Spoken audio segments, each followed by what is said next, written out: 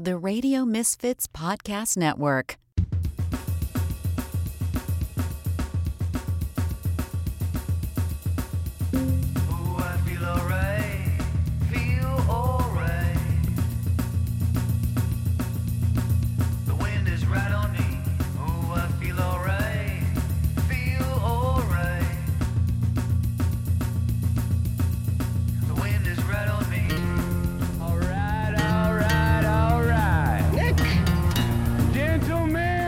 Your buddy, kind of guy you can drink a beer with. Start your engine!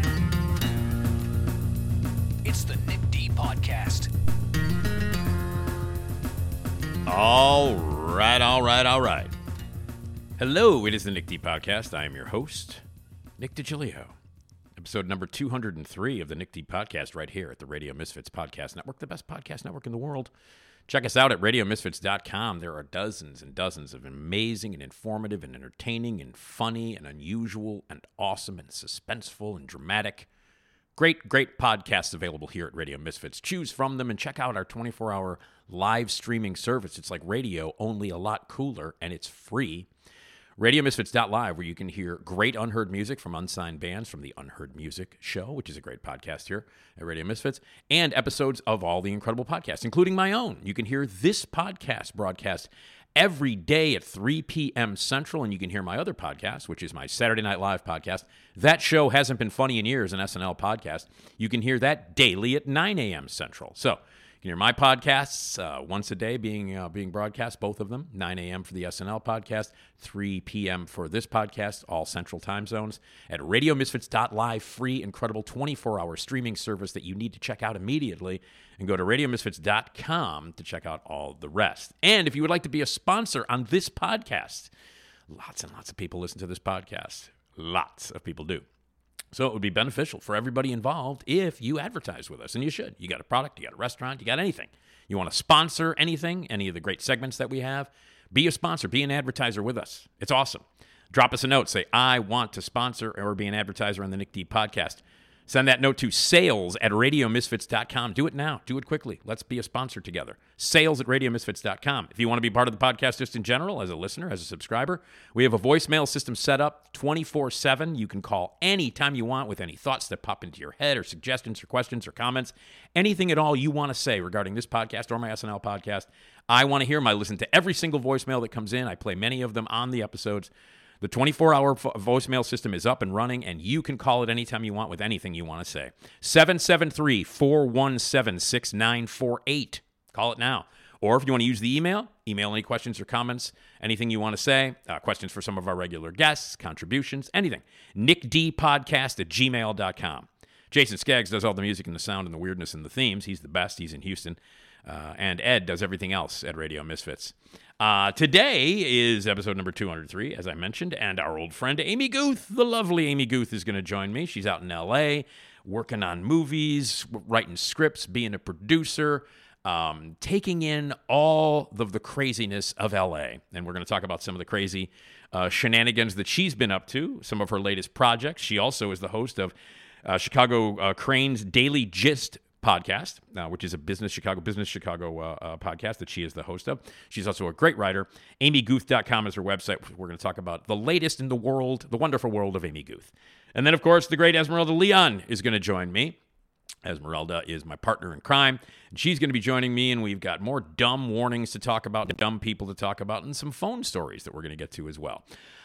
So I do want to mention this. Normally on Tuesday mornings, my dad stops by to tell a joke. If you have been following me on social media, or if you know me personally, you know that right now there are some slightly tense and strange things happening within my family. I am an only child.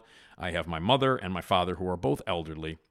And at the moment, I am dealing with some pretty heavy issues regarding my mother, who has some mental issues and some physical issues as well, and my father, who, as we speak right now, is currently in the hospital awaiting a procedure that might possibly lead to a pacemaker in his heart.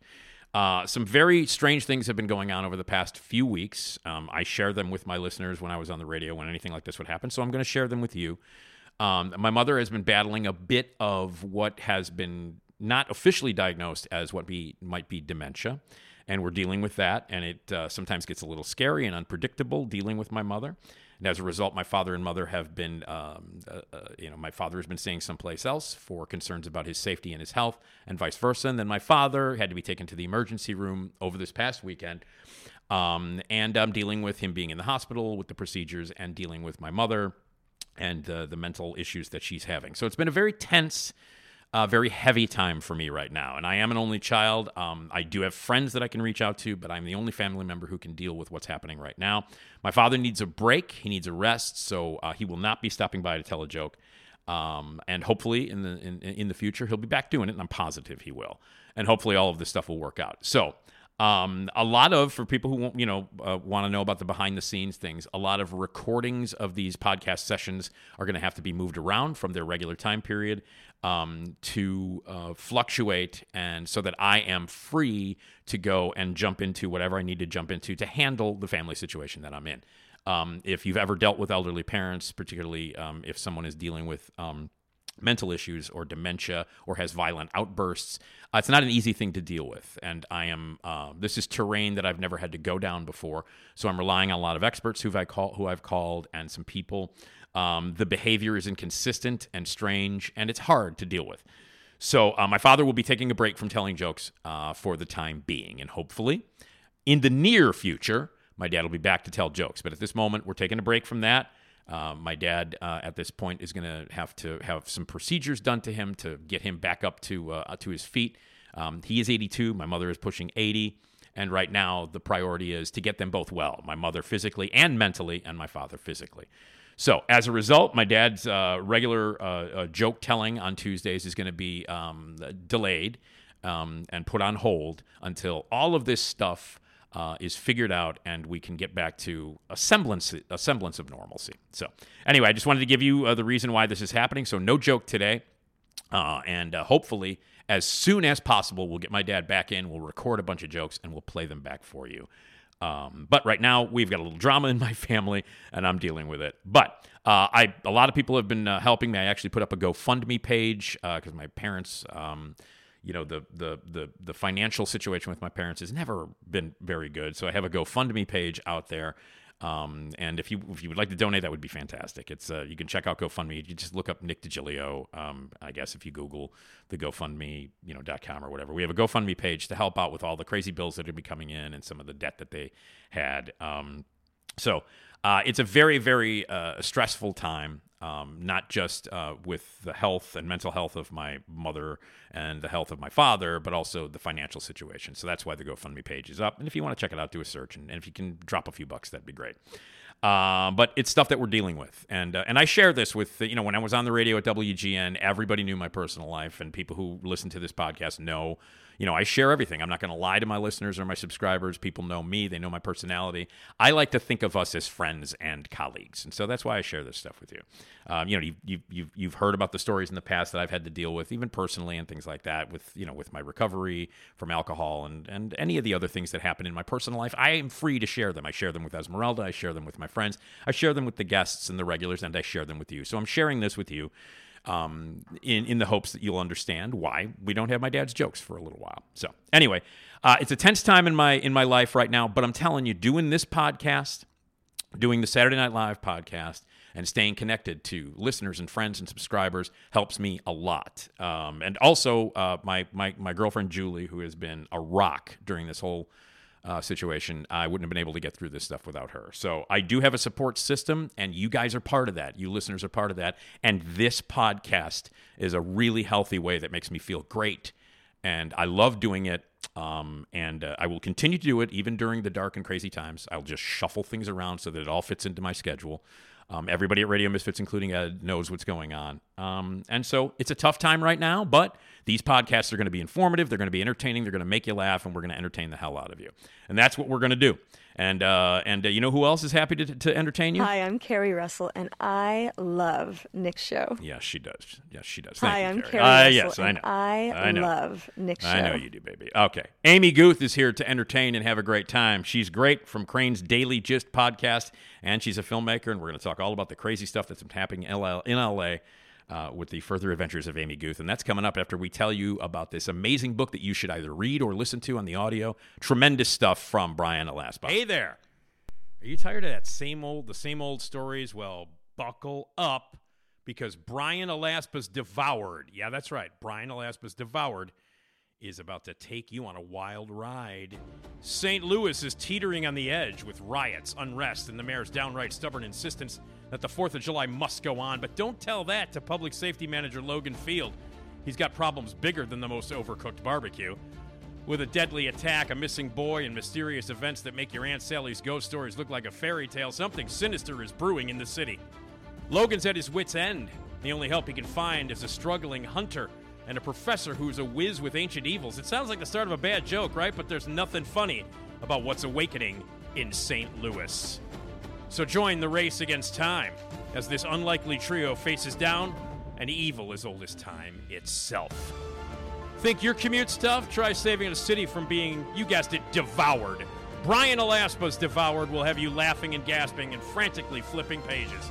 So grab some popcorn, turn down those lights, and dive into a world where saving the city just might be the craziest 4th of July ever. And trust us, it's more exciting than a sparkler, and the only thing that might get burned is the midnight oil as you read till dawn. Brian Alaspa's Devoured. Thrilling, chilling, and the perfect way to spice up your summer. It's available now in paperback for Kindle exclusively through Amazon.com. Brian Alaspa's Devoured. Congratulations. You're about to listen to the Nick D podcast. It's by far the best decision you've made today. It makes the other podcasts seem like crap. Oh yeah, don't be a jagoff.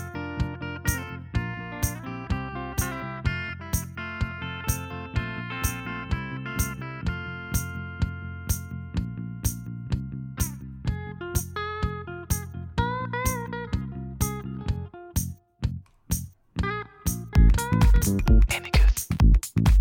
Amy Guth. Amy Guth. Amy Guth.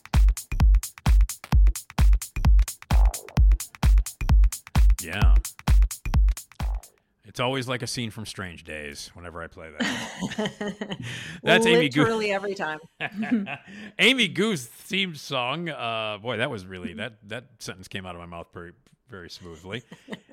Amy Guth, my old friend who I've known for many years, who I always introduce as the lovely Amy Guth, and she is lovely. Hi, Amy. Thank you. Hi, Nick. How are you? I'm all right. Well, we have to do this as always. Motherfucker, food eater! So there you go. Yeah. That's exactly right. And it's gotten to the point now where we just refer to each other as food eater all the time. Hey, food eater, what are you doing, food eater? Nothing, motherfucker. What are you doing? That's right. Me neither, motherfucker. Let's see. Well, welcome back. And Thank you. AmyGuth.com is the website where people can find out what's going on. We're going to talk about Amy's further adventures on the West Coast, dealing with LA, dealing with all the craziness out there, making movies and doing projects and all kinds of cool stuff. But before we do that, can we talk a little bit about Crain's Daily Gist and tell everybody about how they can hear that and all that cool stuff? Let's do. Anywhere you find your podcast, Crain's Daily Gist is available to you. You can go right to the Crain's, chicagobusiness.com. You can go right there to the Crain's website, and you can find an archive of all the things, or, wherever you get your audio on demand. But essentially, it's kind of what you need to know to stay on top of business news in Chicago every day. So it's 4 to 5 news briefs that I put together every day. And then there's an interview with somebody, usually one of the reporters from the newsroom, sometimes a guest voice, sometimes a business leader. Right now, I'm doing all these these are my favorite kind of things to do. I'm doing these kind of like year end and look ahead things with all the reporters. Like, okay, think back. What were the big stories of 2023 that threw you off, or that you felt like came out of nowhere, or just that you really stand out to you? And then what are the big things that you're going to be looking at in 2024? So I'm kind of recording those with each different, reporter for each beat. In a couple cases, we have like 2 reporters covering a thing. So Danny Ecker and Rachel Herzog, for example, do commercial real estate. So I'll be talking with them. And then Lee Giangreco and Justin Lawrence both do city politics. So I recorded with them about, some of the big political stories in Chicago and how that impacts the business community. So they're really interesting conversations. And it never fails. I've done them every year at Crain's, and it never fails to just amaze me because you're like, wait, that was this year? That already seems like a decade ago. That was so long ago. We do the year-end stuff as well, on the entertainment front, and I put together my list of the best and worst films of 2023, which I unveiled on Steve Cochran's show on WLS. And Yes. we will officially, I've unveiled it on Facebook and social medias and stuff, but I will officially talk about it here on the podcast in a couple of episodes at the beginning of January with Steve and Eric. And going back and going, Jesus, I forgot that movie came out this year. Or, wait a minute, is that entertainment story happened here? And then also when you start looking back, you know what else is really crazy, Amy? Is when you look back at like celebrity deaths, when those pop up, and you're like, holy shit, I forgot that person died or this person died.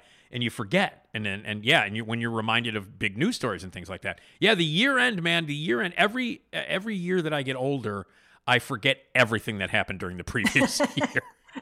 Absolutely everything. And this year, the last couple of years, actually, I've been a little skittish about them because in 2019, when I did them with the Crain's reporters, everybody had like, oh, the census is coming and this is happening. They had so much optimism about 2020. Yeah. So much stuff is going to happen. Look at all the great stuff. And, and then kabam, by March, the pandemic. By March, it was all over.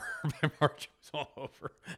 Oh God, just totally different deal, completely different. So, and we kind of had reflected, and this year I'm kind of pulling it out more than just this year, and kind of like, so what are pieces of pandemic impacts that are still kind of threading through your beat, and how is that still kind of affecting things? And that's been interesting to see where it's still sometimes has changed something permanently, like commercial real estate, like the office space. It just means something different than it used to. You can't unring that bell. So I think it's really interesting. It's amazing.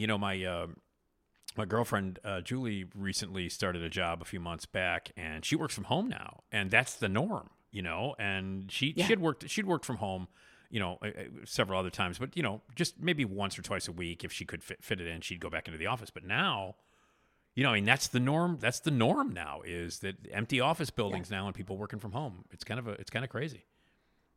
Yeah, it's interesting. It's super interesting. And I mean, I have a lot to say about like the people that were the leaders that were early on in the pandemic, kind of demanding that people come to work in the office. Even the language they were using was like, come back to work, meaning I don't recognize what you were doing at home. But what really started happening is like a lot of those leaders were kind of telling on themselves that they don't have a culture of trust in their organization, and that they're people that rule by proximity. Like, I need to watch you working. And it also kind of told on the flawed structure of a lot of corporate management, because a lot of managing is not actually doing work, but supervising other people doing work. And if you're at home, it's, you start to feel a little bit useless if people are being perfectly productive without you. So I think it was a little bit of like ass covering, but also I think there was like a gender component to it, right? I think there are some CEOs that feel like, hot shit in a boardroom, but to have the domestic sphere pictured around them, pets, children, things like that, was like very threatening to them. And they were really, really pissy little children about it. Yeah, that makes sense. That it completely makes sense. Yeah. It's interesting. But the working from home thing. And then, there are places where you can kind of, where companies can rent little space, as where people can come in and meet for a little while, maybe, once a month or something like that. But the actual, like, let's go into that office building up to the 18th floor and go into that office, every day. That's slowly going away. Done. And it's done. It's done. Yeah, it really is. Because people are like, wow, I spend the time I used to spend commuting, I'm working now. I'm getting hours back. I don't have the distraction of that one coworker who's perfectly nice, but like will not shut up. I don't have that problem, So it's like, I know people that are kind of going 1 or 2 days a week, and they're like, I get nothing done those days. Right. I know I just go to, just to be seen and whatever. I mean, I think it's a valid concern to say, like, what does mentorship look like, right? If you have somebody who's like an industry veteran and you have somebody who's new and just trying to kind of get a seat at the table, how does mentorship work now? But we figured that out, I made friendships during the pandemic that I didn't even meet in person until like 2022. And it was funny because I was like, oh, I'm just now meeting you for the first time, but like we know each other really well because we talk all the time on Zoom. Yeah. Like, so there's ways around that. You can figure it out if you want to enough. Yeah. It's interesting. You mentioned that you're working on reflecting on 2023 for Daily Gist and business and stuff like that. And well, we had a big election this year. And how has Brandon's becoming mayor? How has that affected the business world? And have those big news stories since Johnson got elected? Yeah, I mean, it was even before he got elected, right? Because he had a lot to say about the Chicago business community. So kind of the first step was once he got elected, he had to really, I think, kind of work to show like, hey, you can trust me. I'm fighting for all Chicagoans, not just some. And I'm going to look after business interests as well. And I think he had to work hard to do that. I don't know that he's completely done it yet. That said, that's not a job. You could not pay me enough to do the job of mayor, right? Absolutely. You would have people bitching at you constantly all day long, and there's no way you can please everybody. So you really cannot win at that job. You can kind of try to please the most number of people. You can kind of have a bigger vision of what you want to accomplish, but you can't just make a sweeping change no matter how idealistic you are. You have to get the support of your constituents and your city council and all the other stakeholders. And you have to move people only as far as they're willing to move. It's like a thankless job. It sounds like a nightmare, frankly, to be mayor. I know. I think it agree. sounds terrible. No, I agree. And every time like someone, I'm like, why would you want to do that? And this city in particular seems like it's just a cursed job to be the mayor of this city in particular, For sure. I remember I was at Manny's Deli, Nice. on the runoff day because Cochrane was doing a live broadcast from WLS. They were doing a live broadcast from Manny's on the runoff day. And he's like, come on down, man. You can have some sandwiches, and we'll do like best political movies, because of that was the thing. So I came down. I was live there, and so it was so funny because the place was packed, and everybody was there. And when Vallis came in, stopped by, because you have to stop by. I mean, it's the South Side. You got to stop by Manny's if you're running for mayor on a one-day runoff. You got to go to Manny's, of course. You want those constituents to see you. Vallis comes in, you could hear a pin drop in the place. Like he walks in, he's kind of shaking hands. There was a small group here and a small group there that were like kind of excited and wake up to him. And they had cameras turned because there were camera crews there, and there were reporters and things like that. And obviously WLS, where Cochrane is, they were doing a live broadcast, and there Cochrane was hosting and all that stuff. So there were people from the media there. He came in relatively quiet, just kind of hello, how's and he stopped by and said hello to Cochrane on the air. They interviewed him for a couple of minutes, and then he walked away and he left. And So about 40 minutes later, Johnson shows up. The place goes apeshit. They go nuts. Yeah. And people are partying. The music starts. People are dancing around. Flashbulbs. He's stopping. Everybody's laughing. They're shaking hands. Hey! Everybody would. And at that moment, like literally at that moment when he walked in, I'm like, this guy's winning tonight. It's like, this guy's winning, So, yeah.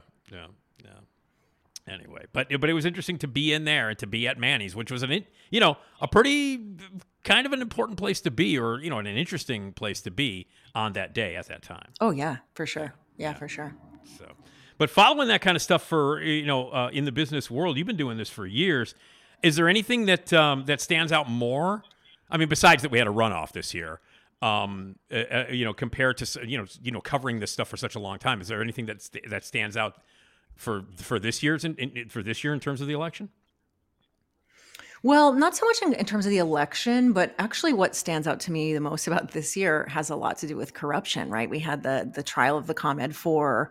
We had a lot of movement with Michael Madigan. We have, the Burke trial is still happening and possibly wrapping up soon as we speak, right? So, to me, it was about like for a second, you kind of want to go, maybe there's a glimmer of hope that the Chicago machine is changing. But then you're like, yes, but other people are coming up in the machine and learning the ways of the machine. And maybe the machine just kind of is self-reinforcing in that way. You don't know. Only time will tell. But it seemed like there was so much change around corruption in such a powerful way that it felt like like change. It wasn't isolated like Blago, right? It felt different than Blagojevich. It felt, we have the comic for Mike Madigan and Burke and all that kind of happening at once. It just felt like, oh, yeah, are we changing? Are we doing something different? No, yeah, maybe. Okay. Well, so we'll see. We'll see. I think the real tell will be what happens in the Madigan trial in the spring. Yeah, that's true. And everybody can get all that good stuff at Crain's Daily Gist and everywhere you get your podcast. You can cover all that stuff. So you're in LA. You've been how long have you been out in LA now? 5 months. 5 months. 5 months. Wow, has it really been that long? Yeah. God, it just seems like yesterday you were there. But 5 months. I know, and it's still. I mean, it's such a. Every time I turn a corner, I'm like, oh, that's a new thing I haven't seen, because it's just so big, right? It's just so spread out as compared to Chicago. So it still feels very new. It doesn't feel like I've been here that long because I've been like busy as shit, and also because there's just so much to see, and also I do not have the benefit of the grid system here. Every street is curved, so it's very easy to get lost. And I'm like, wait, how does this street? Wait, Sepulveda should be over here. Wait a minute. It turns? What? It curves? Yeah. Okay. Everything. It's much harder to get your bearings. So you just kind of have to like, you just can't drive at noon because you can't tell where the sun is. But then you're like, okay, the sun is west. All right. That's the Pacific Ocean that way. Mountains are that way. Got it. Right. I can kind of twist my way to near to where I have to be. Yeah. Right. Yeah. Oh, let me ask you and this, I'm still kind of waiting. Yeah. Yeah, I was going to ask you. No, you're waiting for what? I want to hear that. What? No, I was just going to say I'm still kind of waiting for not that I want anything to happen, but I just want to like get my first earthquake experience out of the way. I want it over with so I can kind of feel what it is. And apparently they keep happening. I have the alerts on my phone and I keep getting them, and I have felt absolutely nothing. So your phone is feeling them and letting you know that they're happening, but you're just like, nah, I got nothing. Are they happening in the middle of the night? Have they been happening in the middle of the night while you're asleep, or? They happen all the time. I woke up. They're all the time. They're constant. I mean, I actually had to change the threshold of notifications because I was like, I want to know all of them. But I was getting like 15 a day. Oh, geez, yeah. So I looked it up, and my brother's a geologist, and he knows a lot about this kind of stuff. So he was like, 3.0 is where people kind of start feeling them. If you don't have something really if you have a cup of water in front of you, you might see something a little lower than 3.0, but 3 is kind of where you'll kind of, some people will start feeling them, and some people just don't feel them. A lot of it is like your own equilibrium. It depends on where you are and what you're doing at the time. If you're walking outside, you might not feel it unless it's a big wave, as opposed to the shaky shake rumble kind. Yeah. If you're inside, if your building is relatively new and built to code, you might not feel it at all. So I haven't really felt one yet, even though I've gotten alerts. Now you are in LA. And it's the holidays. So now, is this your first time spending the holidays? And do you do the menorah? Do you do all that stuff, Amy? Or I absolutely team Hanukkah for sure. Okay, I didn't know whether you practiced that or you lit the. So what are we on, day 7, right, or day 8? No, it wrapped. It wrapped. It wrapped. Over. I'm sorry. Okay, that's how stupid I am. So, but it was recently, right? It wrapped recently, right? Yeah, just a couple days ago. Okay, a couple of days ago. All right, so you do the whole you do the whole Hanukkah thing. And that's awesome. Now, is this your first time spending Hanukkah in a warm climate like this? It's probably not, but in LA? Yeah, I mean it is, and I don't have trust with the weather yet because I keep thinking it's going to turn. Yeah, and it was 76 on Saturday, and I was in shorts and a t-shirt, and it was very beautiful outside, and I was sending pictures to my family like, hey, look at the beautiful palm trees. And they were like, fuck you.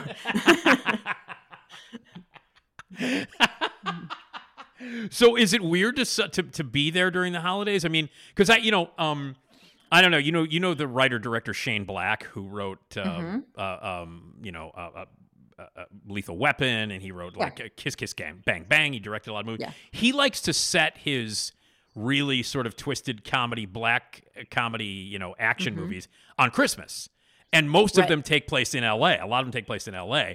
And every time I watch those movies that take place in, during Christmas time or during the holidays in LA, it always just seems weird to me. Because, I've only lived in one place, and that's Chicago. And in December in Chicago, it's usually shitty, it's cold, there's snow, and it looks like fucking winter.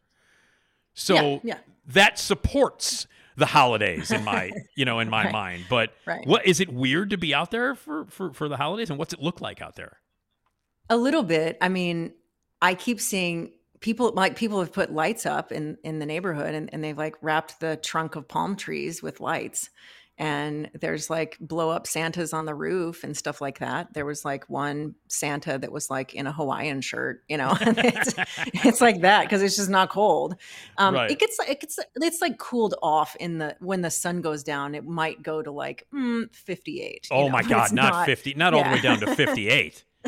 Right. Like it's not cold, but I mean, after decades in Chicago, I'm like, I adapted to that. So I still don't trust it. And I still kind of like keep thinking like, really, I can wear shorts today and I won't die. Okay. Yeah. And then I open the door. I'm like, yeah, no, it's super fucking hot. I actually am going to burn up in this. Like, it's a lot to get used to. It's kind of weird, but it's cool, and people are just putting up their lights, doing their thing, and Doing whatever. their thing. Okay. Yeah. All right. Well, happy holidays, LA style. Thank you. I guess. Thank you.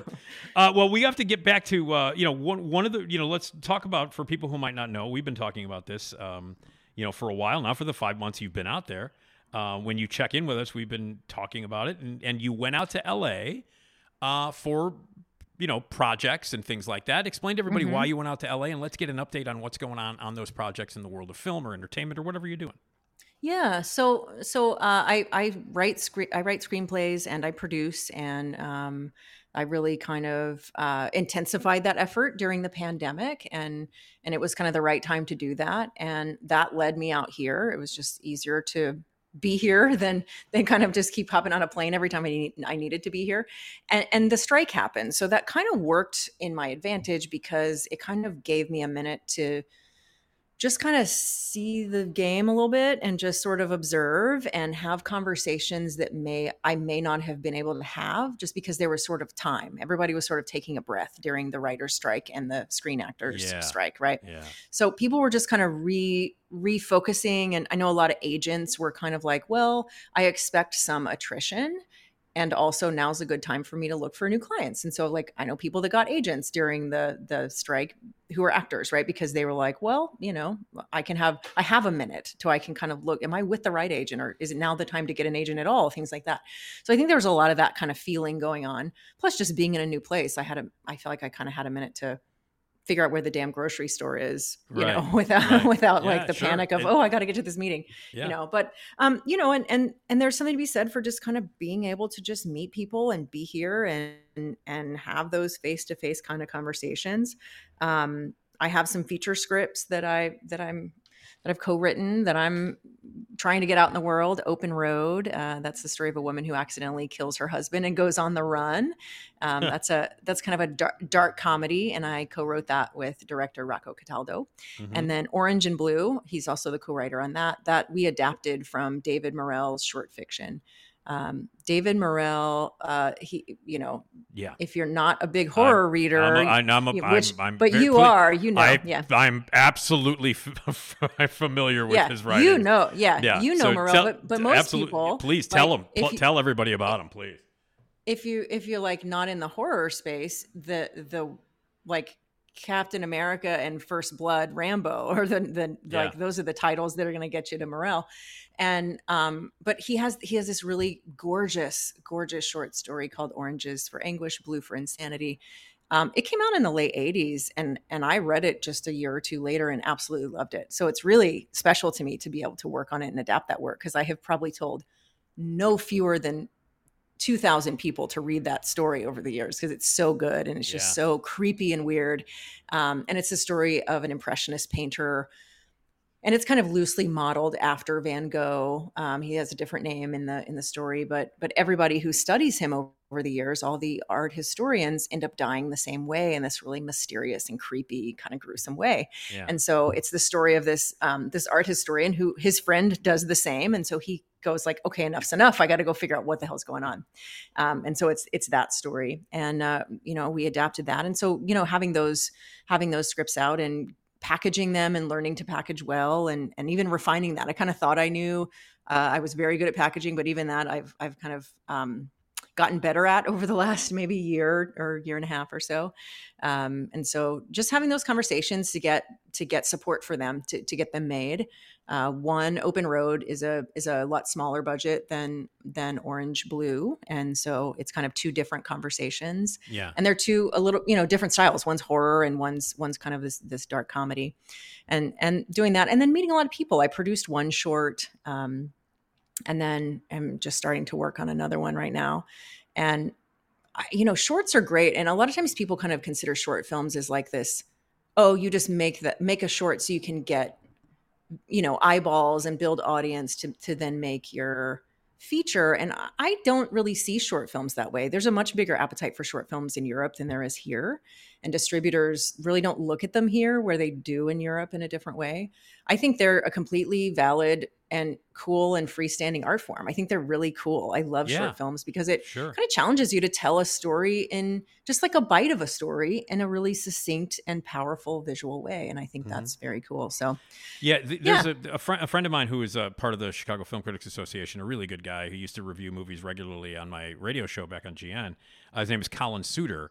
And Colin programs the shorts at the Chicago Critics Film Festival every May at the Music Box. And he's made short films. And he's a guy who is just who is one of the biggest celebrators of short films. Will go on the mountaintops and just tell everybody, short films are valid, they're awesome, and they're just as good as features in so many ways. And you can Hear. You can see the incredible talent of filmmakers in a 7-minute or 12-minute short just as much as you can in a 90 or a 200-minute movie. Absolutely. And he is an incredible programmer. His 2-day program that he did as part of the festival last May, he does 2 days of programs, of shorts. I'm telling you, there was not a stinker in the bunch that he chose. Yeah. And he also, another thing he does that's great, Amy, and I think you would definitely like this or appreciate this. He programs them and puts them in an order that actually has a theme, so that when you're sitting there for maybe 2 hours, maybe a little bit longer than 2 hours, there's an arc to what you're watching. It starts out a certain way and ends a certain way. And both of his, both of those days were beautifully structured. There was not a bad short in the bunch, and there were a couple of things that in my opinion were two of the best films that I've seen all year, regardless of length. And so, short films, man. I'm with you. I'm totally with you. But Colin is the guy. Totally. He writes for RogerEbert.com too. He reviews shorts for RogerEbert.com. Terrific guy. Cool. Terrific guy. Yeah. Love that. So shorts are legit. That's all. Yeah, absolutely. I mean, the Elvis movie that I've been talking about, right? That's like a slice of a bigger story, right? It's a slice of this road trip. And there were all kind of cool things, right? There was animals on set. There were planes. There's an Aurora Borealis. There's all this great stuff. Yeah. And that was so fun to do and so meaningful. And what I have been really loving lately is even though it was a relatively short shoot, everybody really, some people, because we hired the crew and cast locally, a lot of people, I would say a lot of people, maybe half the folks knew each other already. The other half were kind of meeting for the first time. Right. But people who met for the first time, I'm seeing them going and doing stuff together. So in particular, our set medic, this guy, Andy Graham, who's just amazing. He's like the unofficial mayor of this town where we were out on the Kitsap Peninsula. Yeah. He's also a pilot, and he's on the board of this pilots association. Well, I see on Facebook, like he and the assistant director were like out flying the other day. And that means a lot to me, because that says like it was a good experience and people bonded. And, that's the standard, right? To me, that's the standard. Put the drama in front of the camera, not behind it. There's no reason for like diva hothead kind of stuff. There's no reason for that. Yeah. And it doesn't matter if it's a feature or a short, if it's a 1-day shoot or a 21-day shoot, it doesn't matter. I think, to really have a good working environment and help make people feel supported so they can do their best work, right? If you know, like, hey, this is what you're here to do, and this is why I've hired you, because you're good at this, like people will run with it and do their absolute best work. And that's when you have great work. And it doesn't matter if it's a short or a feature or whatever it is. So true. Yeah. Well, now, you mentioned the Elvis film, and you were not able to get it into Sundance or Slam Dance, but you're still going to be submitting it for other festivals around the country and around the world, correct? I have submitted it to many festivals. The first thing, of course, I was looking for that first week of December was South by Southwest, Sundance, and Slam Dance. Those are the big ones.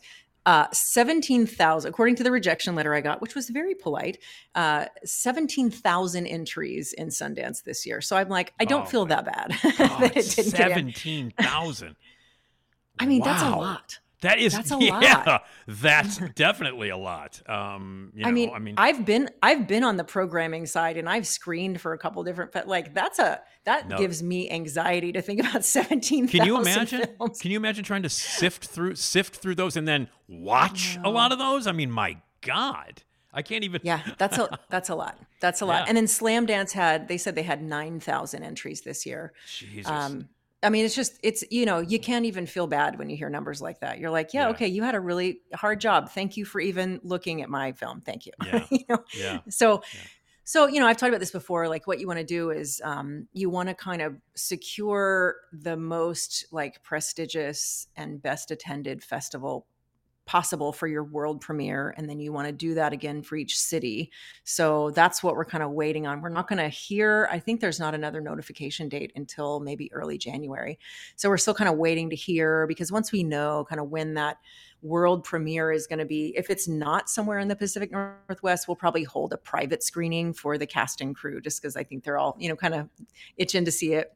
Yeah. And, ready to see how it kind of turned out. And as long as it's a private screening, you can still have that like premiere. You still meet the premiere requirement, So that's cool. It'll be fun. Well, now, speaking of projects, you did, because every time we talk, and it's usually once a month or once every, once every 6 weeks or something like that, we get to visit each other on the podcast, which is always a joy for me, by the way. Same. You sent me, and I always say, hey, we're coming up on the date, and give me an email with some topics and shit you want to talk about. Yeah. And you were like, my first big project, kind of, you had some issues. You kind of did. You used the word implode. I don't know if that's correct, or it did. What would you like to tell us about that, and what was the lesson there? And so is that something you would like to share with the rest of the class? Yes, Ms. Guth, would you like to share the rest of the class? It is. So, so there was a big project that I got approached about over the summer, and it would have been a very big, a big fucking deal. It would have been big. I have plenty of big fucking deals in me. So I'm like, if I can do it once, I can do it again. So I'm not crushed. Let's lead with that. Yeah, of course. But it was really like shaping up to be this wonderful story. It was a feature documentary. And then some cracks started to show, and some other cracks started to show, and then more cracks. And at one point it appeared that a celebrity was going to be involved as the executive producer. And that got real hairy real quick. And I made a decision about how I do and do not want to show up in Hollywood, because, I think the prevailing wisdom is that unless you're famous in this town, you don't get a vote. Fuck you. Take the crumbs that the famous people will throw you. Mm-hmm. And I don't know if it's because like this person and I were like close. We're about the same age. And so I was like, man, we're fucking peers. I don't care if you got more money than me. Fuck you. Yeah, absolutely. Yeah. And I just had this moment where I was like, you know what? That's not how it's going to go. Mm-hmm. Like, we're all going to come to the table and be cool and be right and be honest with each other and not jerk each other around, because we all want the same thing and we all want to do good work. Or if that's not what you want and you want to like kind of, like wave your dick and have power stuff, then I don't want it. I don't want that. Yeah. And I in like a really diplomatic way, I kind of let it be known, hey, I just want to make sure everybody, and I was the producer on this. So I was like, hey, I want to make sure everybody is on board to do really positive, good work and work together as a team. And I kind of let it be known in a diplomatic way. And then it really started to crumble pretty quickly when it became clear, like I was not going to put up with bullshit. Yeah. Right?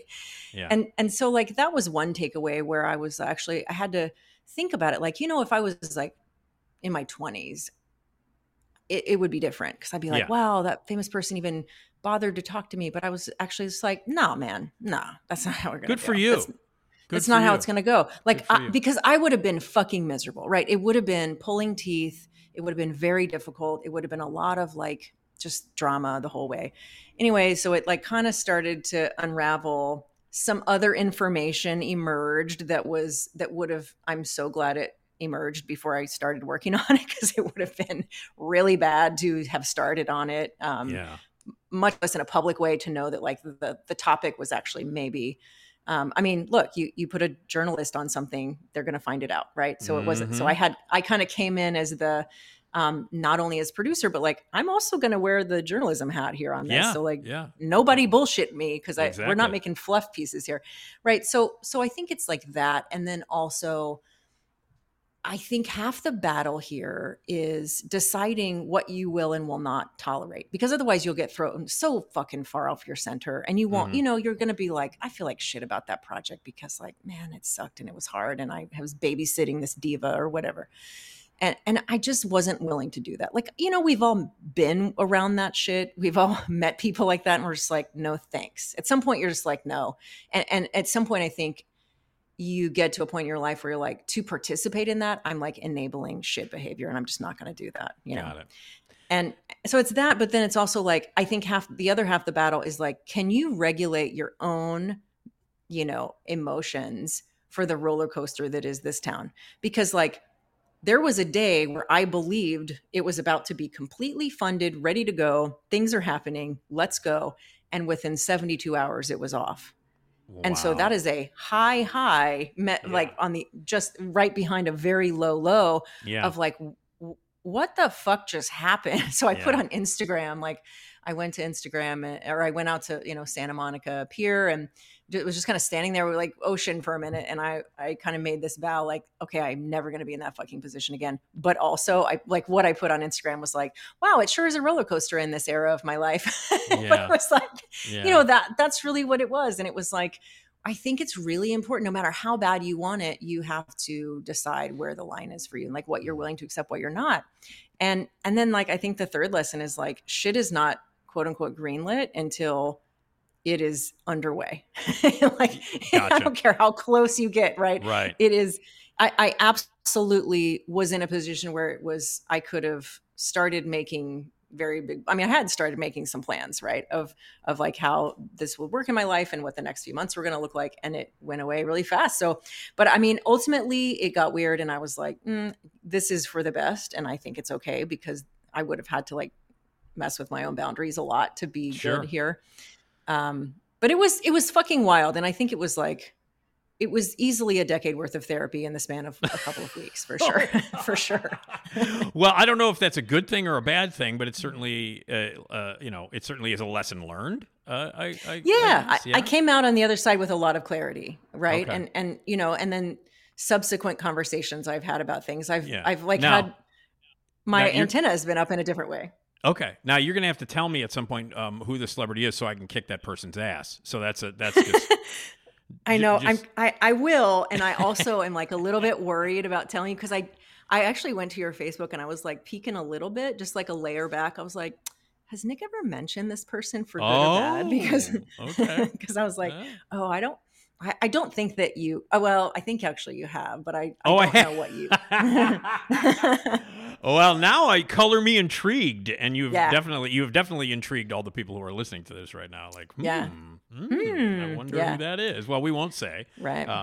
But maybe at some point, after all this has passed and some time has passed, maybe you'll feel free to tell everybody. That's right. Who the Jagoff was, and so we'll see. That's right. Well, this chapter of my memoir will be quite good for sure. Well, what's up next for you? You got those two films that you've co-written, working on getting that stuff done. And then what's on the on the media? There's a third that I co-wrote, and that is the screenwriter for Elvis, Pam Mandel. She and I co-wrote the adaptation for her memoir. That's right. That is like. That's also kind of in the docket of things I'm pitching and looking for support for. The issue with that one is just, it's a lot bigger film because it involves many countries and lots of different sets. So it's just kind of a bigger project. So it's on the docket and it's part of everything I pitch, but kind of these other two are first because they're a little more accessible films to and like film support begets other film support, right? Got Like it. once you have one feature out, it's easier to get the next one out. Yeah. So, Okay. so that, that's the big thing. And then figuring out where Elvis will premiere. That's right. That's the big one. That's the one that we're all looking forward to. Awesome. Yeah. All right. Well, Amy, you should talk to the guys at. You should talk to Colin Suter. I will. With the Chicago Critics Film Festival. That's in May. Yeah. And I think it would be extraordinary to have that play there this coming May. That would be amazing, I think. So Yeah, I would. Well, you I'll should have talk to to give Colin. that guy a shout. Give Colin. He has 2 L's in his. He spells Colin with 2 L's. So And I'll go, Nick DiGilio sent me. that's exactly Hi. right. And he'll say, "Oh shit, him." He'll be like, I'm calling the police on you, lady. Exactly. Well, listen, Amy, it's always a joy to talk to you. And Always a pleasure. We'll talk to you in a few weeks, 6 weeks or so. Have a great holiday season. Have a great new year. Thank you. You do the same. And stay warm in LA. I'll try. It might do get that. down to 55 one night. Might. Oh my God, gonna have to bundle up. Crain's Daily Gist, and it's daily, and you can check it out wherever you get your podcast. You can also follow Amy and everything that she does at Amy Guth. That's GUTH, amyguth.com. And we'll talk more about what's happening in the Amy Guth world in LA in January. Okay. Sounds good. Thanks, Nick. All right, Amy, you're the best. Okay, that's the great Amy Guth. We're going to talk to Esmeralda Leon. Yeah, Esmeralda Leon, yeah, Esma, I'm talking about that Esmeralda Leon, yeah, Esmeralda, yeah, oh, Esmeralda Leon, yeah, get yourself some Esma, love me some Esma. Esmeralda Leon, yeah. Esmeralda. Yeah. Esmeralda. Esmeralda Leon, that's her theme. That means it's time to talk to the great Esmeralda Leon, who we always do right here on the Nick D podcast. Hi, Esmeralda. Hello. How are you? I'm good. How are you? I'm okay. I'm all right. Been crazy. I've been, telling people what's been going on. There's been some crazy stuff happening with my folks right now. They're elderly, and my mom is having some issues mentally and physically, and my father is having some issues that require him to be at the hospital. And it looks like my dad is going to need a pacemaker. Oh, wow. Yeah. So he'll be all electrically charged after he gets out. He's got to plug him in. Yeah. But I've talked to so many people, and the doctors are like, it's gotten to the point now where it's like routine, and literally getting a pacemaker put in is so much different than when you think about it, back in the 70s and 80s and things like that. Oh, yeah. The procedure takes less than an hour. Isn't that insane? I mean, It's very interesting what is done now, just for certain things. yeah. Like a lot of stuff they don't really have to, quote unquote, open you up anymore, Right. because they can make small incisions and then just Right. stick a machine or stick a robot in there, and the robot does all the work. Yeah. And they were like, otherwise, because I'll tell you something, I didn't know this over the weekend, just to, I'll share with people. I had to take my father into the emergency room over the weekend. He wasn't breathing very well. He was really, really sick, and he was nervous. And there's all kinds of other things that are attributing to this that I won't get into now. But we took him in, and Esmeralda, his heart rate was 20 beats per minute. So That's not good. no. And I had no idea it was that bad. And it was not showing any kind of like any behavior or anything like that would indicate that. Like when we brought him into the emergency room and they started to, I was in the emergency room. I was in the bay with him, on the bed when they brought him in. And I was like, oh, he's because it's a very tense time, and my dad has anxiety and he shakes a lot sometimes. And, like his worrisome nature then manifests itself physically, and it doesn't help the fact that he's on medications and he's got like a leaky heart valve that he's had worked on before in the past and all that stuff he could take with medications and stuff. So at this time and how tense it is and what's going on, I was like, okay, so he's going to need like maybe some sedatives or something to calm him down. And then, when you're standing in the emergency bay and, your father's being put onto, to the gurney and stuff and on the track, and they're hooking him up to all kinds of stuff. When at one point, when 5 or 6 people immediately walk into that bay, you go, uh-oh. You know what I mean? Like something's going on. Yeah. And you're like, you might want to step on the other side of the curtain. I was like, oh, okay. Like I had like I went in there thinking, okay, get him to the hospital. We'll give him some meds and, we can take him out. And so when 5 people come in very quickly into the emergency bay and say, you can wait on the other side of the curtain, you're like, oh shit. Wow. Okay. So it was good that we got him in there on that morning. Yeah. And they ran a bunch of tests and they gave him a thing. But and here's the other thing. My father, while this is all happening, my father is telling jokes. Like literally in the emergency room. 20 beats per minute. My dad is telling jokes. I mean, hey. Yeah. There's always an audience. Always an audience. And by the way, he altered his material. And this is a guy who's like completely out of it. He's 20 beats per minute. He's shaking. He's completely in bad shape. Pale as hell. Okay. And he altered his material so that every joke he told to every attendant or specialist or anybody who was treating him in the emergency room frantically, he altered the material so it was all medical material. It was all medical jokes. Nice. I was like, man, I don't even know what to say. Hey, he knows how to cater to his audience. His blood pressure is dangerously low. He's 20 heartbeats per minute, and he's still doing medical material. I'm like, Jesus Christ.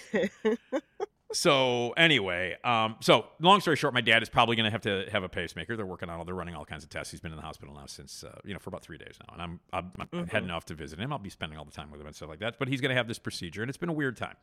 I will say this though, Esmeralda, I have seen more insides of a hospital in the past few weeks than I have in a long time, and boy, I didn't miss it. Yeah, I don't think most people do unless you are a medical professional. Yeah, but God, it's amazing. I mean, And I will say this: there was one hospital that we went to that was questionable and not so good because there was an emergency involved. There was a 911 thing involved, and that required the 911 people to take them to the closest hospital, which definitely wasn't the best. But in this situation, we took him to the hospital, a hospital that I knew that had been around for a long time, that has a great reputation, and where his primary and cardiologist work out of. So we were able to choose it. Oh, there you go. So that makes it, so this experience working with this hospital, as opposed to a few weeks ago when we were at a different hospital for a different reason, night and day. Yeah. So, but have you ever spent a significant amount of time in the hospital, Esmeralda? Yeah, my dad had a bypass some years back. Right. Now, was it Joliet, in the hospital in Joliet? Yes. Yeah. And you just and like, and everybody's like, everybody's like, okay, well, there's, you got like this. Was the cafeteria any good at the Joliet hospital? Not particularly. I'm not quite sure because we would go back and forth. Yeah. Right. Someone would stay and then you would go and get some rest and get some food and then come back. Yeah, you would have shifts. Yeah. I can't do that because it's just me. Right. I'm an only child, so it's just me. And, while I'm visiting one parent who's not doing well, the other parent's not doing well either. Yeah. So it's been a little fucked up lately. I will say this, my girlfriend Julie has been a rock, has helped me a lot. In immeasurably during this whole thing. But I've been, I've been eating a little hospital food, lately, and it's not that bad. I know a lot of hospitals have bad reputations and all that stuff. So, but my dad is just like when I visit him, and I'm going to visit him in just a little bit here after we finish recording. I'm going to visit him, but he's just like, man, all they do is bother you here. You can't sleep. They come in and they stick you. They got to take blood. They stick something up your ass. They take it, and he's got he had some, because of what was happening with his heart that affected his kidney. So they were running all kinds of kidney tests. They're doing all kinds of people are hitting him with jelly, and they're doing all kinds of, sonograms and things like that. And he's just like, Jesus, I can't even, he falls asleep and someone comes in, takes blood, But that's the hospital visit, man. It's one of the last places in the world that you're expected to get any rest is in a hospital, Right. Yeah. So, but he's like, yeah. So anyway, so it's been crazy. So And is that have you ever had any other experiences at any other hospitals besides the one in Joliet? No, that was Just that it. one. Yeah, that's that It's one. How, been it so far. and how long ago was that? Your dad had the bypass. God, at least 10 years now. Oh, that's great. Then he's good. Then obviously it helped him immensely after that. Oh yeah. No, he was well, it was the thing of like we didn't know at the time. He fortunately like he didn't have like a heart attack, or at least from what we know. Right. Because they said, oh, like this could have been one, and we weren't aware. And you of didn't it. know it. Yeah, sure. Yeah, he went in. I forget why exactly. Like he was having some kind of pain, and he was at the doctor, and they were like, "You need to go to the emergency room right now." Yeah.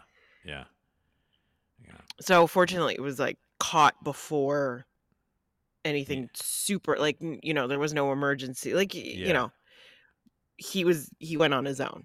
It wasn't a thing of like an ambulance needed to be called or anything. Yeah. So he had an appointment already to go, and then, or he went on his own because he had some pain. Yeah, he was going. Yeah, he went to the doctor to like a quick care or something. Yeah, gotcha. And then I think they were like, "No, this is bad. We're checking you in right now." Yeah, that's that's scary when that happens. I went in many years ago. I had like a kidney issue. That's like 30, 35, 36, 37 years ago or something like that. Mm-hmm. And I went to the emergency room and they checked me out and they were like, "Oh, we'll figure out what's going on." And they scheduled some tests and I went in for a test. Just drove in, to the hospital. They put me in a room and they went in for a test, and then they found blood clots throughout my legs. Oh, no. And they were like, "Yeah, we're checking you into the hospital." I'm like, "What?" And I went in there just, under the assumption that it was an outpatient test. I would get the results at some point, and we would, and the next thing I know, I'm in the hospital. And, they were like, "Yeah, there were blood clots in your legs that could have gone onto your lungs or your heart, and you could have died." And I was like, "What?" Mm-hmm.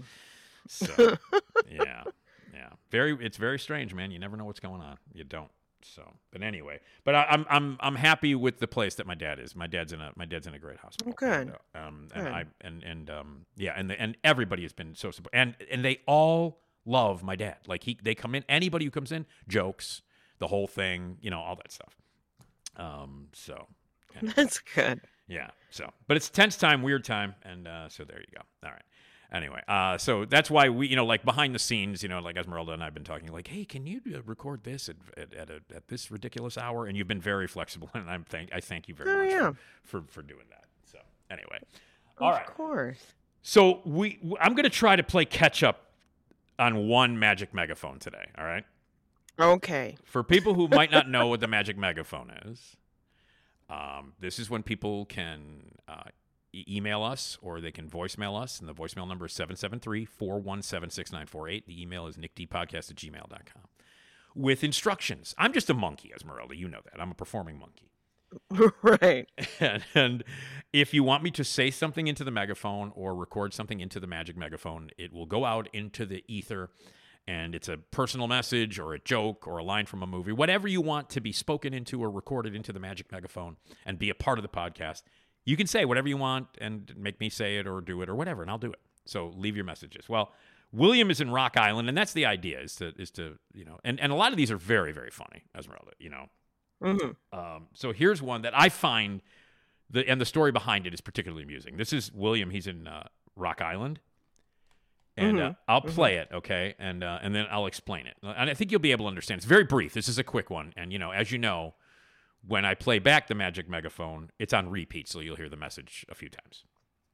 Okay. So I'll explain what it is. It'll be you'll hear it, and I think you'll understand the word, but then you'll be like, "What the hell is that? Why?" But I'll explain it to you. Okay? Here we go. Tootaloo. Tootaloo. Tootaloo. Okay, so Tootaloo. all right, okay.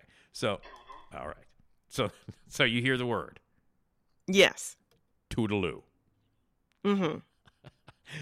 Okay. William wanted me to record that because that's how his sister, to this day, she's older, and that's how his sister still says goodbye when you talk on the phone. Oh, wow. All right. Now, have you ever, have you known anybody, or have your parents or your brother or anybody else answered the phone in weird ways, or said goodbye in weird ways. You know what I mean? Because my mom used to say Tootaloo years and years ago, like back Really? in the 70s. She'd go Tootaloo and then hang up. And I found it, when I read William's email, I was like, wait a minute, somebody else besides my mother in the 70s, and this woman, his sister, still says Tootaloo when they hang up the phone. I mean, that makes me think it was a thing then. Maybe it was. I don't know. I don't know. I lived in a peculiar household when I was growing up. Well, maybe so did this guy. Yeah. So, but has anybody ever answered the phone strangely or anything? Have you had what some weird phone conversations at all over the years? I mean, I don't think anyone's oddly said hello or goodbye. I don't think. Yeah, in weird ways. Yeah. I'm not. I don't remember any. I remember I was standing in line. Check out. This is about 20 years ago. I was standing in line, and this is just very me and very specific and very stupid, Esmeralda, but you can understand this. I was standing in line at the WWE restaurant that used to be in Times Square in New York. They used to have a big... Oh, all right. At that time, it was WWF. So the WWF Times Square restaurant, And at that time, this was like 2000. This was like 2000. At that time, the WWF was big, and they had just opened it's closed since then, probably put out of business by a TGI Friday or something. I have no idea. But it was like a TGI Friday for wrestling fans, So I was standing in line to get a book signed by Triple H, who was a wrestler. And I remember this. I'm standing in line, and this was the year 2000, so it was early cell phones. Like at that point, people had them, but not everybody in the world had them, and they weren't yet smartphones by that point. They were just, cellular phones. So I remember I was waiting in line, and this guy's cell phone rings, and he just picks it up and goes, "Go!" into the... All right. Like, he didn't say hello. He just picked it up and went, "Go!" expecting the person to immediately launch into whatever they were saying, testing this guy's patience just by answering the phone. And he did it like 3 times because we were in line for like an hour. Yeah. And like every time his phone rang, he'd go, "Go!" And I'm like, Jesus Christ. So I always thought that was pretty interesting. Hilarious. Yeah. That sounds like he means business, and he doesn't have time. He doesn't have time. He's waiting in line to get Triple H's autograph at the WWF restaurant. He could have been called to see Triple H at any moment. Yeah. He didn't want to waste it. He didn't his neck. No. I got important things to do. I'm standing in line. And it was like January. It was really cold out. I'm standing in line in the middle of January to get to get an autograph, and I don't have time for any of this. So just get to it. Go. Of course. Yeah. Hey, did you ever do prank phone calls when you were a kid, Esmeralda? No, because I was of the time where you can call people back. You can hit *69 and they could call you back immediately. Yeah, exactly. I was the 70s, so you could do prank phone calls and stuff like that. Like, I remember it was a big deal when we got call waiting. I remember that was like, oh, it was like, oh my God, technology, call waiting. Yeah. Yeah. So it's but I remember that being that being a really big deal. And now call wait. And the other one was like wasn't there another like party line? Right? What do you mean? Like literal party lines? Like 900 numbers? No. Like you could have like call waiting on your phone. There were things that you could have. There was call waiting, and then like 2 lines, so that like you could have 2 people on at one line at the same time. So that was the party line. Like you could like call someone and then put them on hold, call somebody else and then click it, and then all 3 of you are on the same phone, on the same conversation. Right. And that was radical. Oh, Yeah, like, I think I remember doing that. Yeah. I know for sure we had call waiting, but I don't remember. I think we could do the thing with the 3. Yeah, the party line thing. Well, I mean, party line, obviously now that when we think about that, the connotations are 900 numbers party line, and you're getting ripped off. Right. Or you're calling, like the Coreys, or somebody. Remember when the celebrities had those 1-800 numbers, those 900 numbers? Yeah, and they'd be like, talk to me anytime, blah, yeah. blah, blah. And it was just like a recording of them. Right. You would call up and it was like $4 a minute, and it would be like Corey Feldman plug in Dream a Little Dream, like or something. Yeah. I remember The Simpsons where Lisa got like really obsessed with the Corey. And they were called the Coreys, weren't they on that episode? I'm not sure. I'm not sure who it was, but yeah, she was calling some 900 number. Yeah, that's right. That's right. I remember that too, because that's one of the few times where Lisa did something that wasn't like dumb. That was dumb. You know what I mean? Because normally she's like the straightforward person. Mm-hmm. I think we talked about this before. You know what my favorite thing about Lisa is? What's that? My favorite thing about Lisa, and a lot of people are like, "Could she plays the saxophone?" And I'm like, "No, that's awesome that she plays the saxophone. That's awesome. That's great." But my very favorite thing about Lisa Simpson is that she laughs at Itchy and Scratchy. That no matter how smart she is, well, she's not. Yeah, she's a child. She has a soul. And I know, and I love that because she's always the principled one. She's the smartest one. She's got values. She's a vegan, and she's got political thoughts and everything. And yet she still laughs her ass off at Itchy and Scratchy, and I love that. I'm like, yeah, Lisa Simpson loves stupid humor. That's fantastic. It makes her more human, Mm-hmm. Yeah. I love that about her. But yeah, I think they were Coreys. I think they were Corey Haim, Corey Feldman, like in real life. But I think the writers just used the name Corey because everybody could identify with it, immediately. But I think they were Coreys. Corey. Yeah, it's the Coreys, and she I think the bill was like hundreds of dollars or something. And Homer, if I remember correctly, right, Homer freaked out or something about it. Yeah, and I think she used the phone at school as well. That happened. She was trying to stop herself, and she just couldn't do it, and she was at school doing it. Yeah. That's funny. Now, when was your first cell phone? It was in 99, 2000. Mm-hmm. And it was just like a regular cellular phone. It was a flippy. Was it a flip? Yeah, it had the bottom flipped. Oh, the little bottom on the okay. And the antenna? Did you have to pull the antenna up? Mm-hmm. Mm-hmm.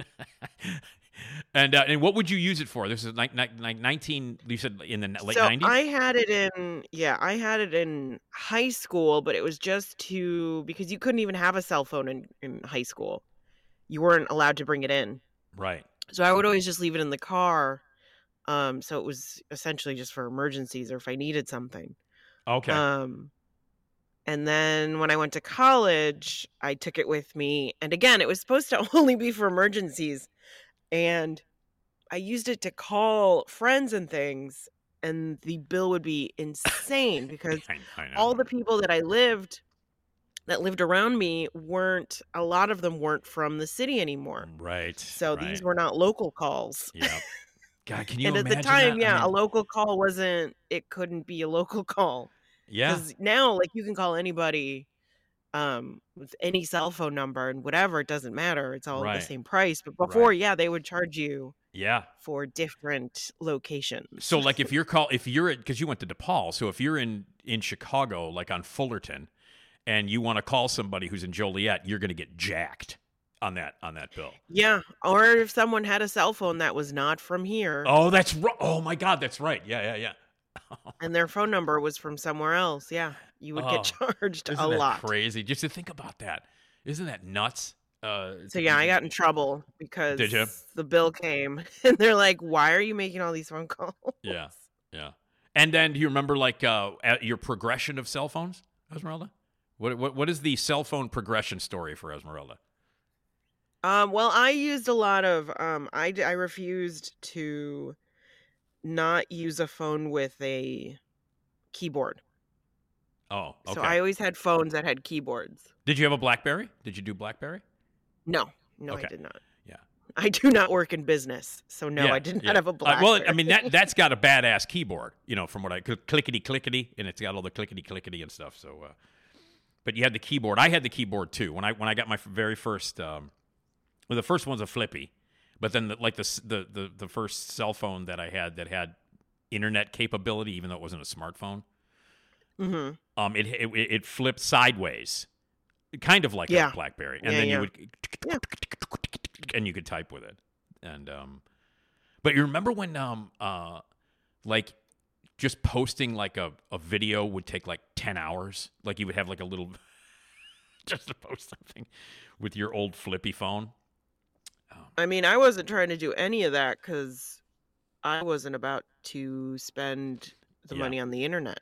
The internet was insanely expensive. It was. It was like something per minute or something like that. I would always get scared when you would accidentally click into the internet and you'd be like, oh God. Yeah. Mm-hmm.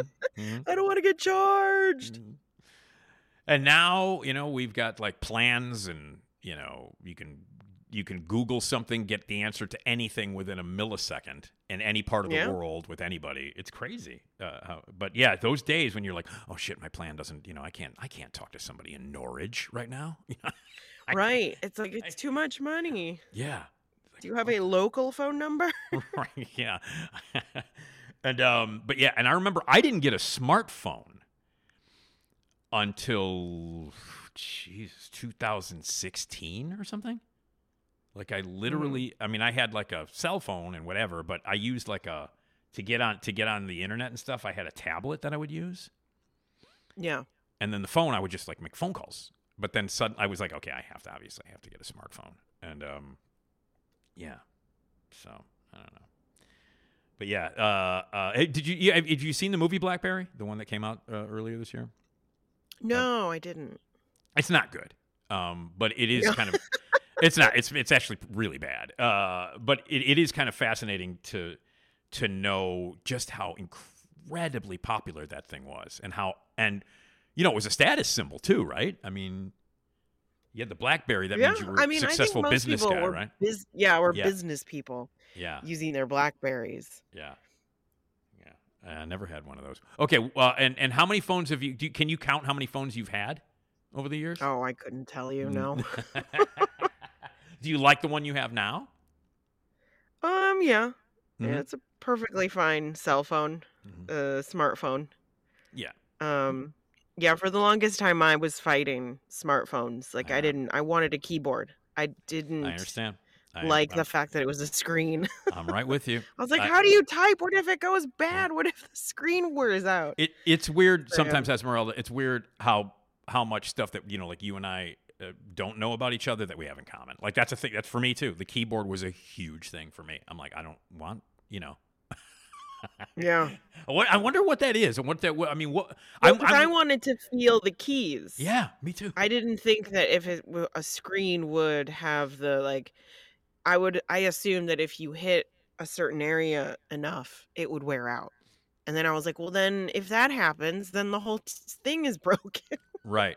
On a thing, that's a little keyboard. Like it's fine. Do you know that they added like the smartphones that were just just the screen, the ones that we have now that are just this flat screen that you do all the stuff on?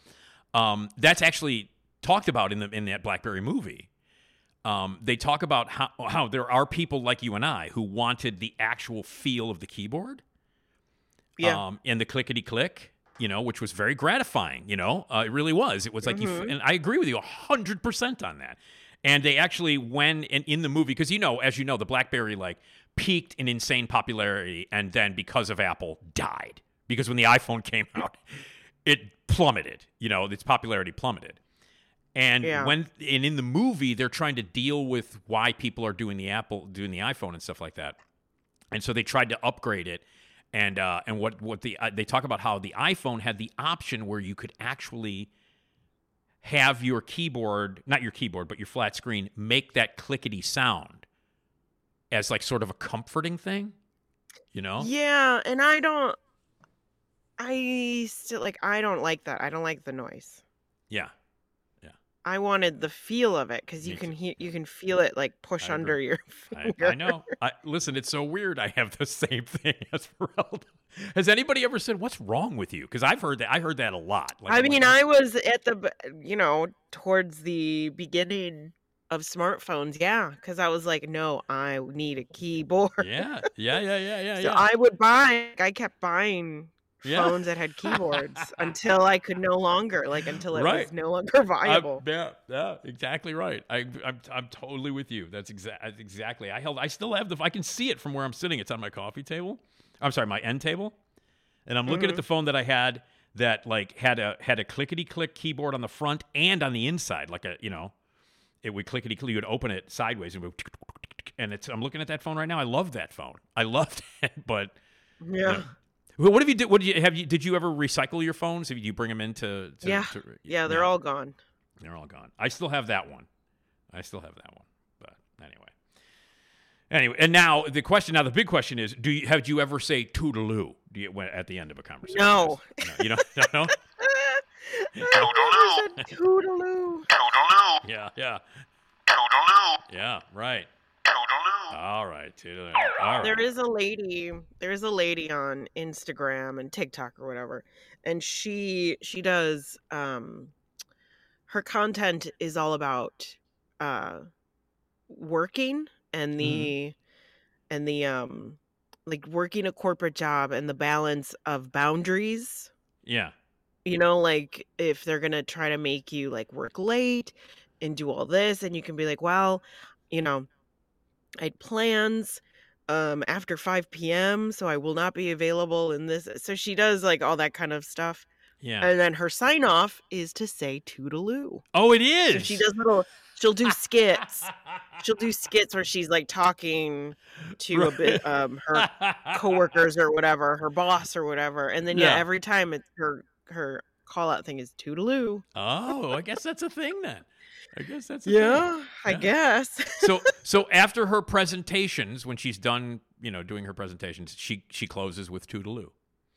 Yeah, because they're all her having working from home and doing meetings and Zoom calls. Right. So then when she says goodbye to them, she says Tootaloo. That's funny. I remember yeah, I remember that the family. We used to hang out. During when I was growing up, we used to hang out with this. They were family friends of my folks, and they would go there on Saturday nights. They lived in Stickney. Mm-hmm. They lived on the south side in Stickney, suburb of Stickney, and we would go out there every Saturday, and they would play cards and stuff. My folks would play cards, and I would be in the other room, in the dining room, and I'd be watching All in the Family and MASH and Carol Burnett, because those were the shows that were on Saturday nights in the 70s. So I'd be watching all that stuff.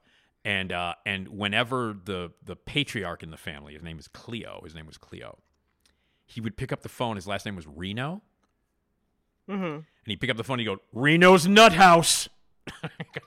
Wow. He lived in a mental institution. Reno's Nut House. That's how he would answer them. Goodness. Yeah. And I remember one time my dad and I, many years ago, my dad and I were watching Barnaby Jones one night. You remember Barnaby Jones with Buddy Ebsen? And and for some reason in that specific episode, and I don't know, we didn't watch it regularly, but for some reason we watched it that night because it was not a show that was not on our priority. Did you ever watch Barnaby Jones when you were young? I don't recall specifically, but I'm sure I have. Yeah. Yeah. But it wasn't like something we watched every week. It was not must-see TV. Oh my God, we got to watch Barnaby Jones. For some reason, we had it on, and we were joking about how stupid it was, Barnaby Jones. And for some reason, in that episode, he introduced himself an unnatural amount of times. He'd walk in, he'd go, "Hi, I'm Barnaby Jones." And we're watching the show, and within the 1 hour episode, he probably introduced himself 15 times. And I thought that was, even as a kid, and my dad and I both thought that was a little excessive, So just introducing himself to people. Yeah, just walking up, going, "Hello, I'm Barnaby Jones." And I maybe he was investigating a crime, and everybody that he was interviewing, he had to introduce himself. I don't remember the specifics, but I just remember he said, "Hello, hi, I'm Barnaby Jones," 900 times in the episode. So the next day, I'm home and the phone rings. And this was back, when you don't know who's calling, as we were talking about before. Mm-hmm. Back in those days, it was a crapshoot. You could pick it up, and it could be an obscene phone call. It could be a bill collector. Now you look at it, and you go, "I don't want to talk to that person." You don't have to take the fucking phone call if you don't want to talk to them. Mm-hmm. You didn't have that luxury back then. with call waiting, as you said, because you grew up in the era where you couldn't do crank phone calls because of that. Yeah. Well, we had caller ID, so. Oh, you had the call. See, now that's another one. Like call waiting in the party line, man. You were in the future. You had a futuristic phone. So I remember I picked up the phone. I didn't know who it was. I picked up the phone, and I just hear on the other end, "Hi, I'm Barnaby Jones." And it was my dad. Oh, wow. And I was like, what? What? And I didn't know what at first. I was like, what? And I found it kind of disturbing because, I was like a kid. And I'm like, who's this? And it was my dad. But he's like, "Hi, I'm Barnaby Jones." And I was like, oh, okay. I always remember that. So, yeah, the days before. Yeah. I was never good at prank calls. I'd get too nervous and I'd hang up. Mm-hmm. I mean, you have to have something, right? Like, you can't just be like, "Hi." And you want, no, but like we would have material. Like... You'd have material, and, like you go, okay, I'm going to do this joke. Or like, the old one, "Hey, is your refrigerator running?" "Yeah." "Well, you better catch it." Yeah. That whole, yeah, man, yeah, man. Oh, wait. Hi, I'm Carrie Russell, and I love Nick's show. Oh, she's wearing a William Refrigerator Perry t-shirt in honor of the refrigerator joke, I guess. Oh, wow. Hi, I'm Carrie Russell, and I love Nick's show. She's putting some quick thought into these. She does, man. She knows. She listens through the door, and whenever I say something, she immediately changes the shirt so that it's, timely for what we're discussing. Wow. But very thoughtful. But I was never really good at getting, going through with the phone calls. I'd be like, I'd hear the person on the other end, and I'd get nervous and hang up, Mm-hmm. And then like, yeah, and then be like, oh man, what if they call back and whatever, because there was that. I guess there was a time when you could. I guess we carried through this when the Star 69 thing was a thing, so that you could actually call that person back, and it would freak us out. Mm-hmm. But I remember I got the list of phone numbers for all the staff at my high school, including teachers. Oh wow! And we would call. We would. My at one point my dad worked maintenance at my high school. Oh, okay. And so he got a hold of it and didn't know, that I took it. and so we started prank calling our teachers because we had their home numbers. Mm-hmm.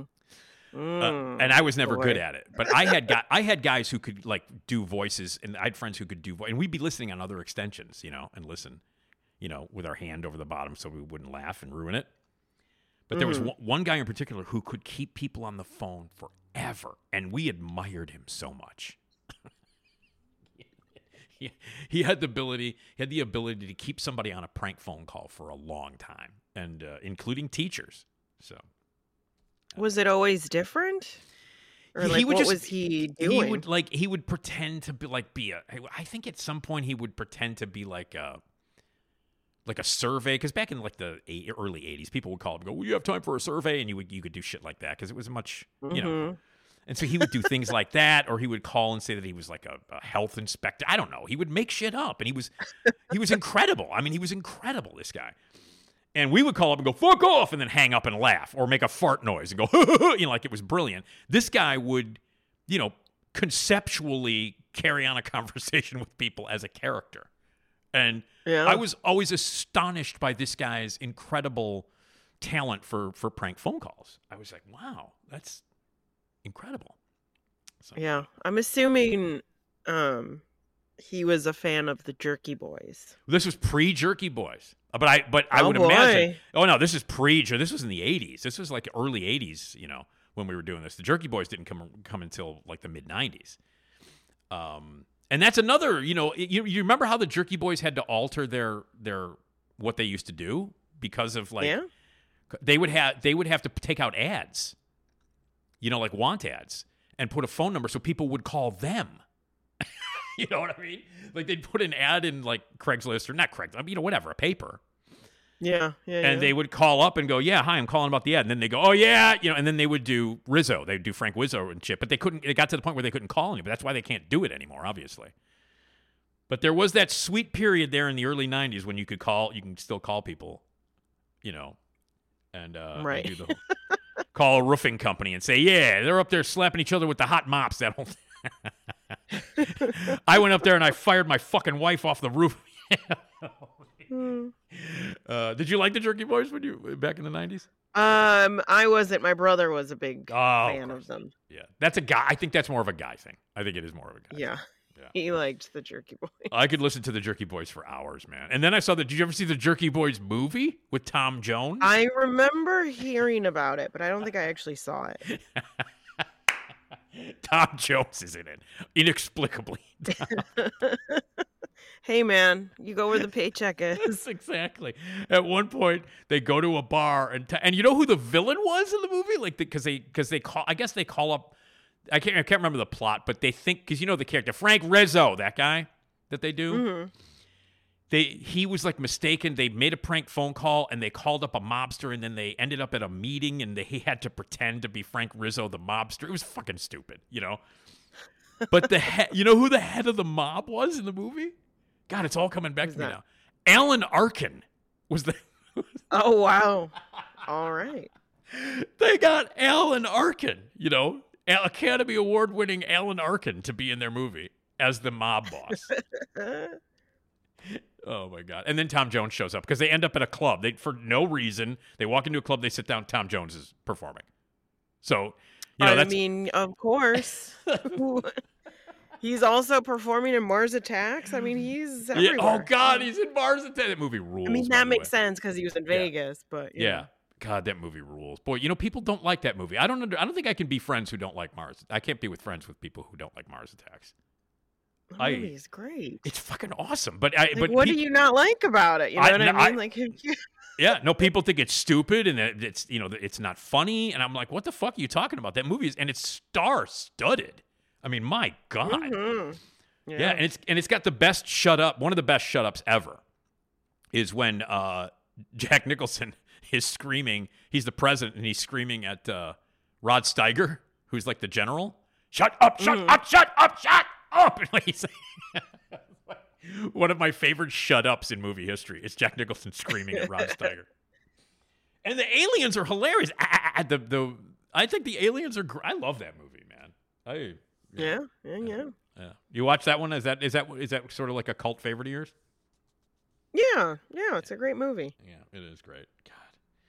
God. Now, okay, here's another one. Did you go through ringtones? Like, what were some of your ringtones? Oh, of course. What were some of your? Do you have favorites? What were some of your ringtones? I never had any like specific. I don't think I ever bought any. Okay. I might have bought one or two, but I couldn't tell you what it was. Okay. Did you ever have the screaming? Who's the crazy frog? Did you ever have that? Oh God, no! That was after me. I was no. Did he have a name, Crazy Frog? I can't remember. What was it? You know who I'm talking about, right? It might have been Crazy Frog. Yeah. Baby beam, beam, beam, beam. Like, right? It sounded a little bit like that, right? Yeah, it was Crazy Frog. Yeah. You were correct. It's Crazy Frog.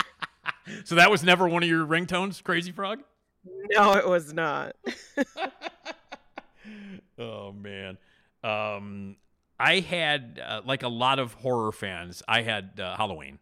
The Halloween theme as my ringtone for a while, but everybody has that. If you're a horror fan, you can hear that popping up. You know how many times you hear that when you're at the flashback convention? Because suddenly you're like, everybody's like, you hear din din din din din din din din din din din, and then like 30 people are checking their phone, going, "Oh shit, is that me?" Because everybody has their ringtone.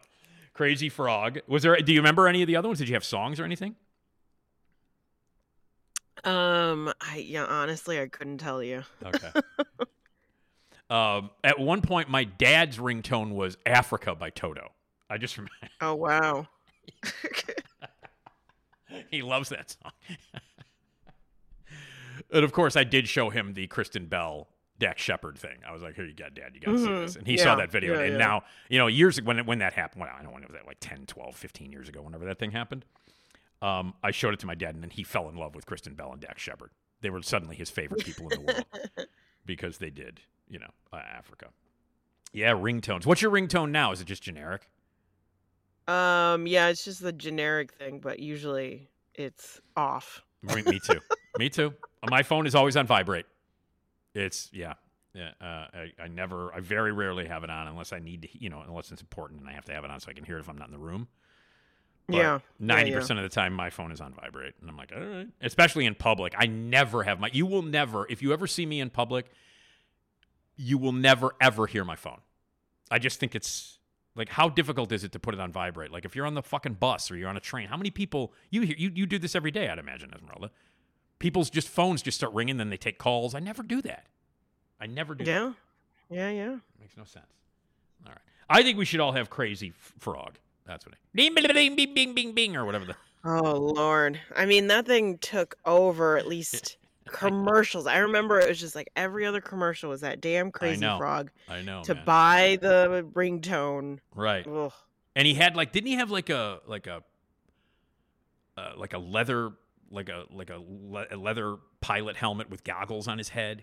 Wasn't that Yeah, because the sound he was making kind of sounded like a car going. Like a revving of an engine. Bing, bing, bing, bing. Yeah, exactly. God, Crazy Frog. All right. I'm still trying to get over call waiting. I'm still trying to figure that out. I'm behind the times. So anyway, hey, you know what we have to say now, Esmeralda, right? What's that? Oh. Tootaloo. So we have to say Tootaloo. Wow. Esmeralda, you rule. Thanks very much. We will get back to the dumb warnings and the dumb people. If you have a magic megaphone that you want to do or you want to leave a message, it's 773-417-6948. Email us at nickdpodcast@gmail.com. Want to be a sponsor, advertise with us? Lots of people listen to this podcast. Drop us a note. sales@radiomisfits.com. My thanks to Ed, everybody at Radio Misfits. Jason Skaggs, who does all the sound and all that stuff. Please take time to share, like, rate, review, all of us on all those cool platforms. Next time, we'll be talking with Eric and Steve for some of the great movies here for the holiday season, and then we will prepare for the best and worst of 2023, which will be coming up soon. Nice. So, Eric and Steve, movie reviews on the next podcast. My thanks to the great Amy Guth, and to you, and to Esmeralda. You rule. And we will see you next time on the Nick D Podcast. The wind is right on me.